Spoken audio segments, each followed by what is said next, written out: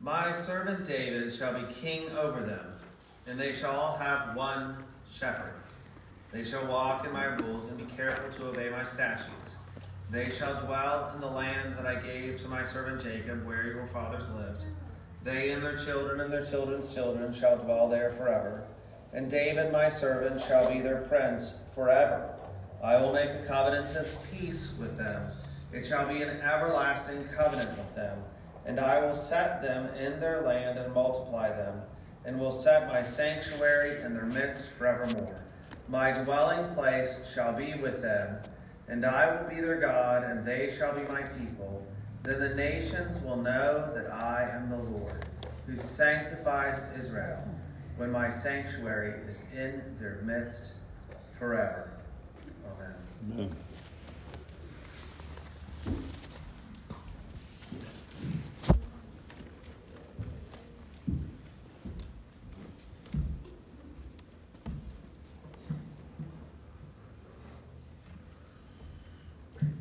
There, I think, are two extremes in terms of Bible prophecy. On the one hand, there are those who take everything that happened in the Old Testament and spiritualize it to the point where there's nothing remaining about the theocratic nation of Israel. And I tend to agree with there's no theocratic nation of Israel, but there is a nation of Israel and a people of Israel, and there are promises attached to them and to them in the land that I can't get past.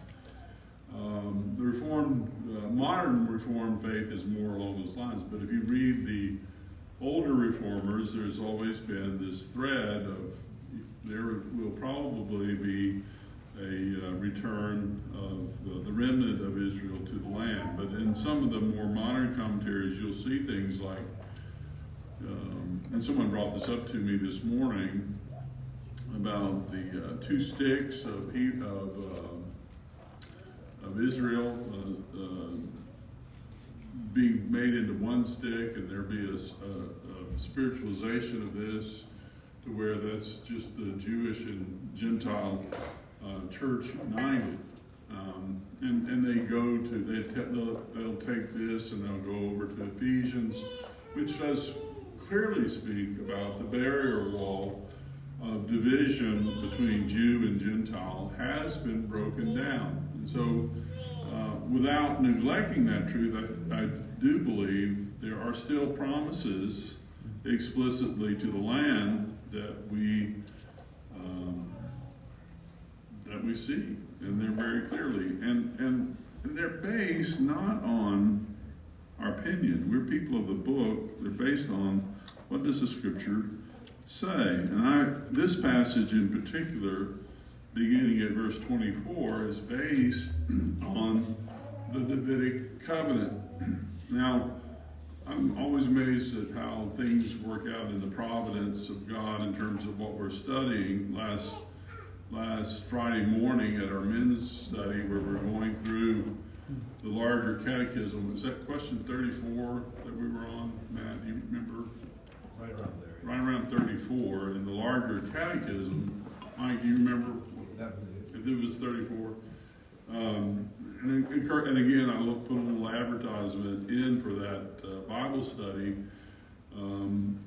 because it is about, it's not just the catechism, it's taking all the proof references for these particular doctrines, and we read them all and we talk about them and how they apply. And in that question, we talk about the covenant of work. There are two covenants in 33 and 34 of that. It's in the back of your hymnal, so you can be precise if you want to look at it. It speaks of two overarching covenants. There's just two overarching covenants. One is the covenant of works, which was made with Adam and Eve, in which they fell, and immediately in Genesis 3:15 is instituted the covenant of grace.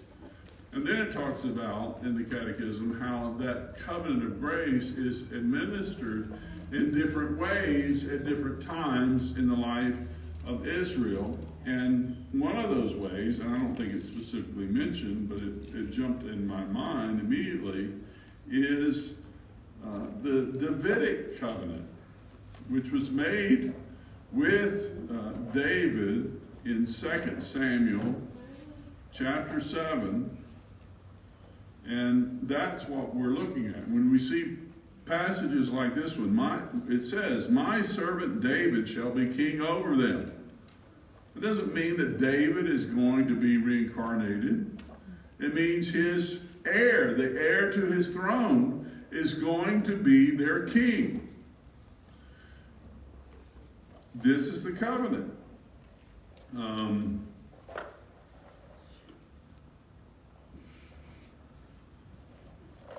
It's chapter 7.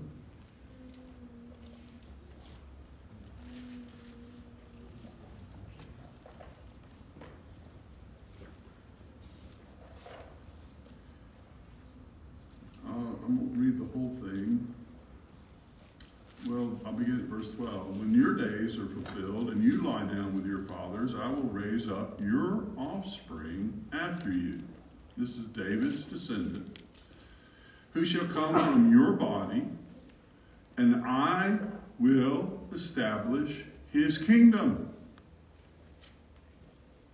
He shall build a house for my name, and I will establish the throne of his kingdom forever.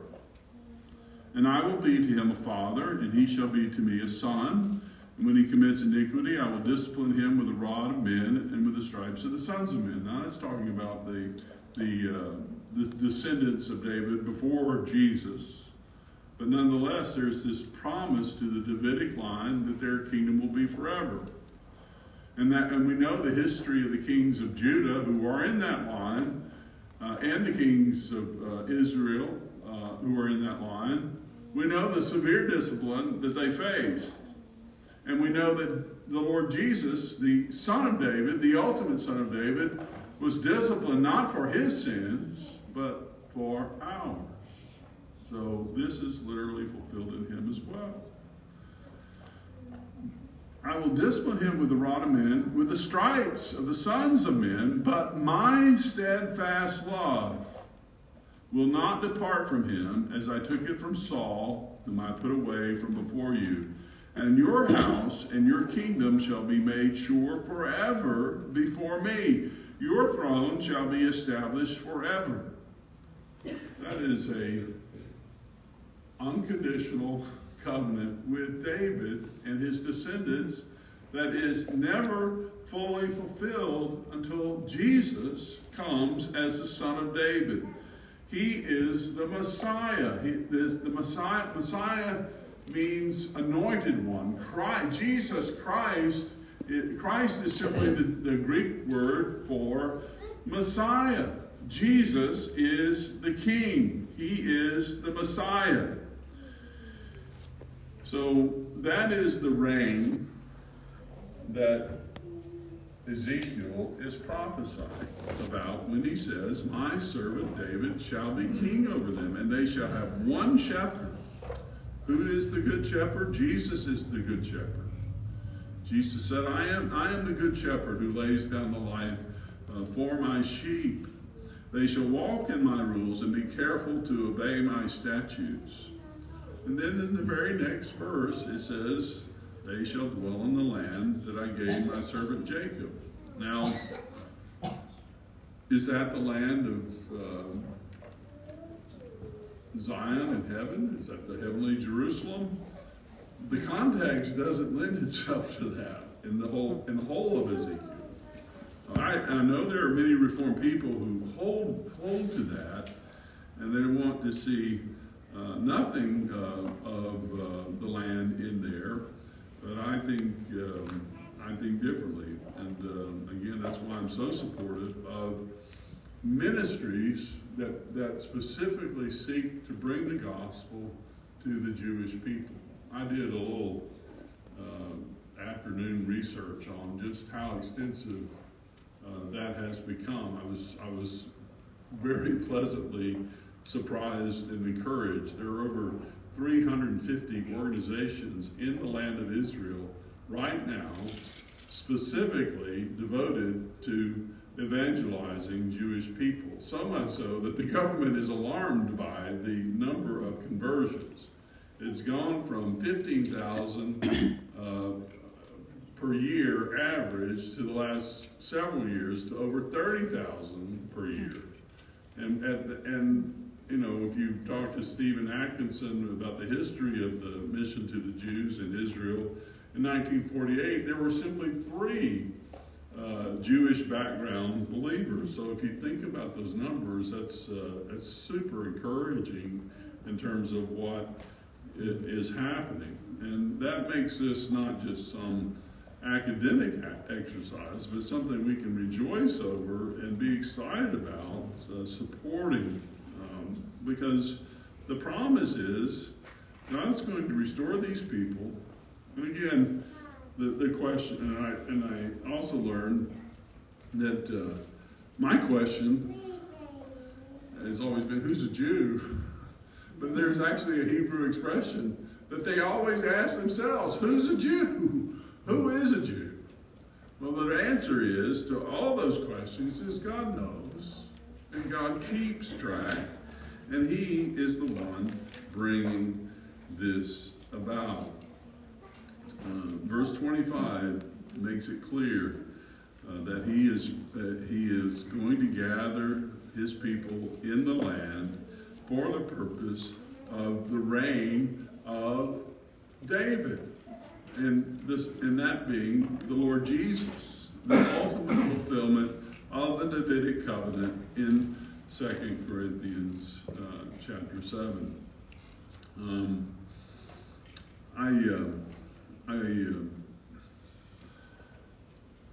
Dispensational, if you're familiar with the dispensational eschatology, I find it deeply disturbing, because it believes that the Jewish people are going to be gathered into the land as they have been in 1948, only to await total annihilation at the Battle of Armageddon. And I always cringe whenever I hear that, and I think this is not the promise of God for the Jewish. His promise to His people is that He's going to be their Lord, and the son of David, David, it says, my servant David shall be their king, and they will enjoy the blessings of the gospel in the land. Apart from submission to the Lord Jesus Christ, Judaism is no different than any other false religion. And I'll just say that matter of fact. A Jew who trusts in his own righteousness, his own ability to keep ritual laws, is lost. The Apostle Paul said this over and over. In the book of Philippians, he gives his testimony, his pedigree. And he said, there was no one who ever excelled in Judaism further than I did. And yet, I count it all. And he uses the strongest language.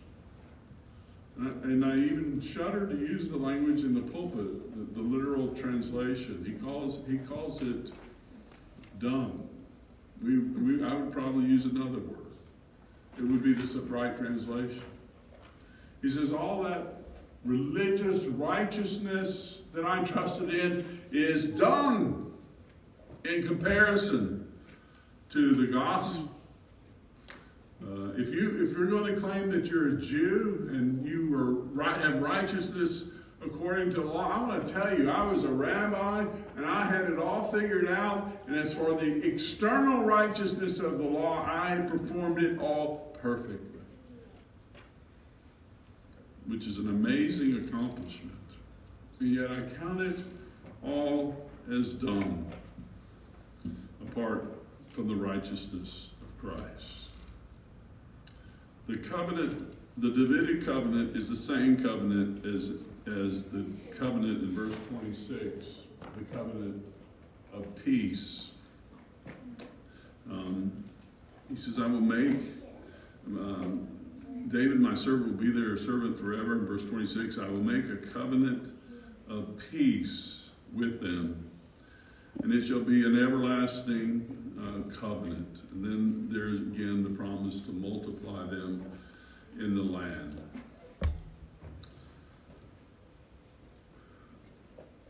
I'm grateful that we've gotten to this place in Ezekiel, because it was it's very emotional and difficult, as Jay will tell you and I experienced, to just talk about wrath and judgment, and that's the whole book of Ezekiel up until the switch, and I think chapter 34. There's all of a sudden a turn. And it's all about God's gracious dealings with his people. The gospel is good news only when you understand the bad news. The bad news is that we were born in trespasses and sin. We are by nature children of wrath. We are by our own nature in rebellion against God, in cosmic rebellion, and as a result, we have earned his wrath. But God has promised to those who return to him in repentance and faith that he will give us peace. And that peace is the peace that only the Messiah can bring, that only the Lord Jesus Christ can bring through his sacrifice of himself as the Lamb of God who takes away the sins of the world. All through the prophets, including Ezekiel, and we'll see more of these promises in Isaiah and Ezekiel and Jeremiah, you see these incredible promises of peace, and the lion and the lamb lying down together, and they're not going to hurt or destroy again in my holy mountain. I mean, there's a tendency to push all that back into the eternity by some, but there's also an understanding of that God will, through the proclamation of the gospel to the Jew first and also to the Gentiles, bring about a great revival and renewal on the earth before he finally destroys it. We know the final end, 1 Corinthians 15, is clear that Jesus will come and he will create a new heaven and new earth, and the dead in Christ will rise, and we know the order of events at the final ending. But what we don't know is all the things before then.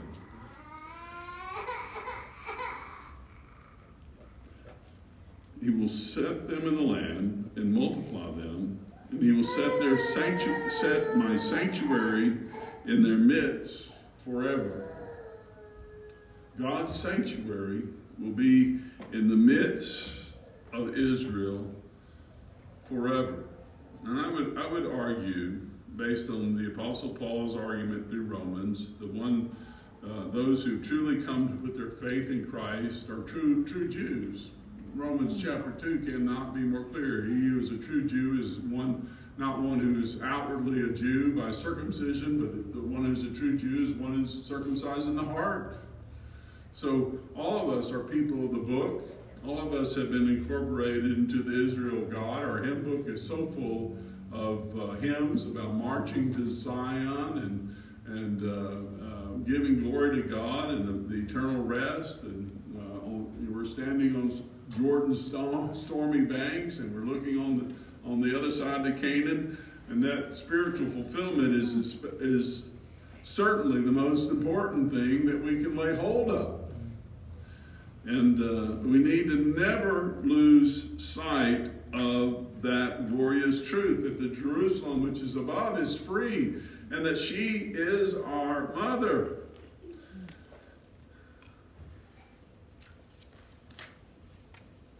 And God's sanctuary is in our midst. What is God's sanctuary? You're in it right now. How about that? You're in the gathered worship of God. God's sanctuary is wherever God's people gather to worship Him in spirit and in truth. I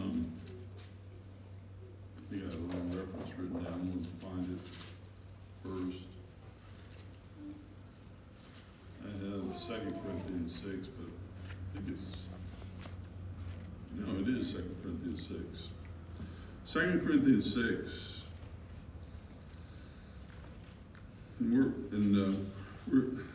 Jay and I were talking about how we're going to go through the temple at the end of this. There's a lot of detail about Ezekiel's temple, and there are a lot of things to talk about it. The temple and sanctuary are synonyms, but just note this. It's in 1 Corinthians 3, it's in 1 Corinthians 6, it's also in 2 Corinthians 6. Do not be unequally yoked, verse 14, with unbelievers, for what partnership has righteousness with lawlessness? Or what fellowship has light with darkness? What accord has Christ with Belial? Or what portion does a believer share with an unbeliever? What agreement has the temple of God with idols? For we are the temple of the living God. As God said, I will make my dwelling among them and walk among them, and I will be their God, and they shall be my people. Does that sound familiar to the text that we read? It should. We must understand this as well. At the end of the day, the book of Revelation says there's no more temple in heaven. There is no temple in heaven. For the Lord and His people are the temple. God is in our midst. Is there going to be a great building on the Mount of Olives described in Ezekiel 40 through 48? Jay's going to answer that.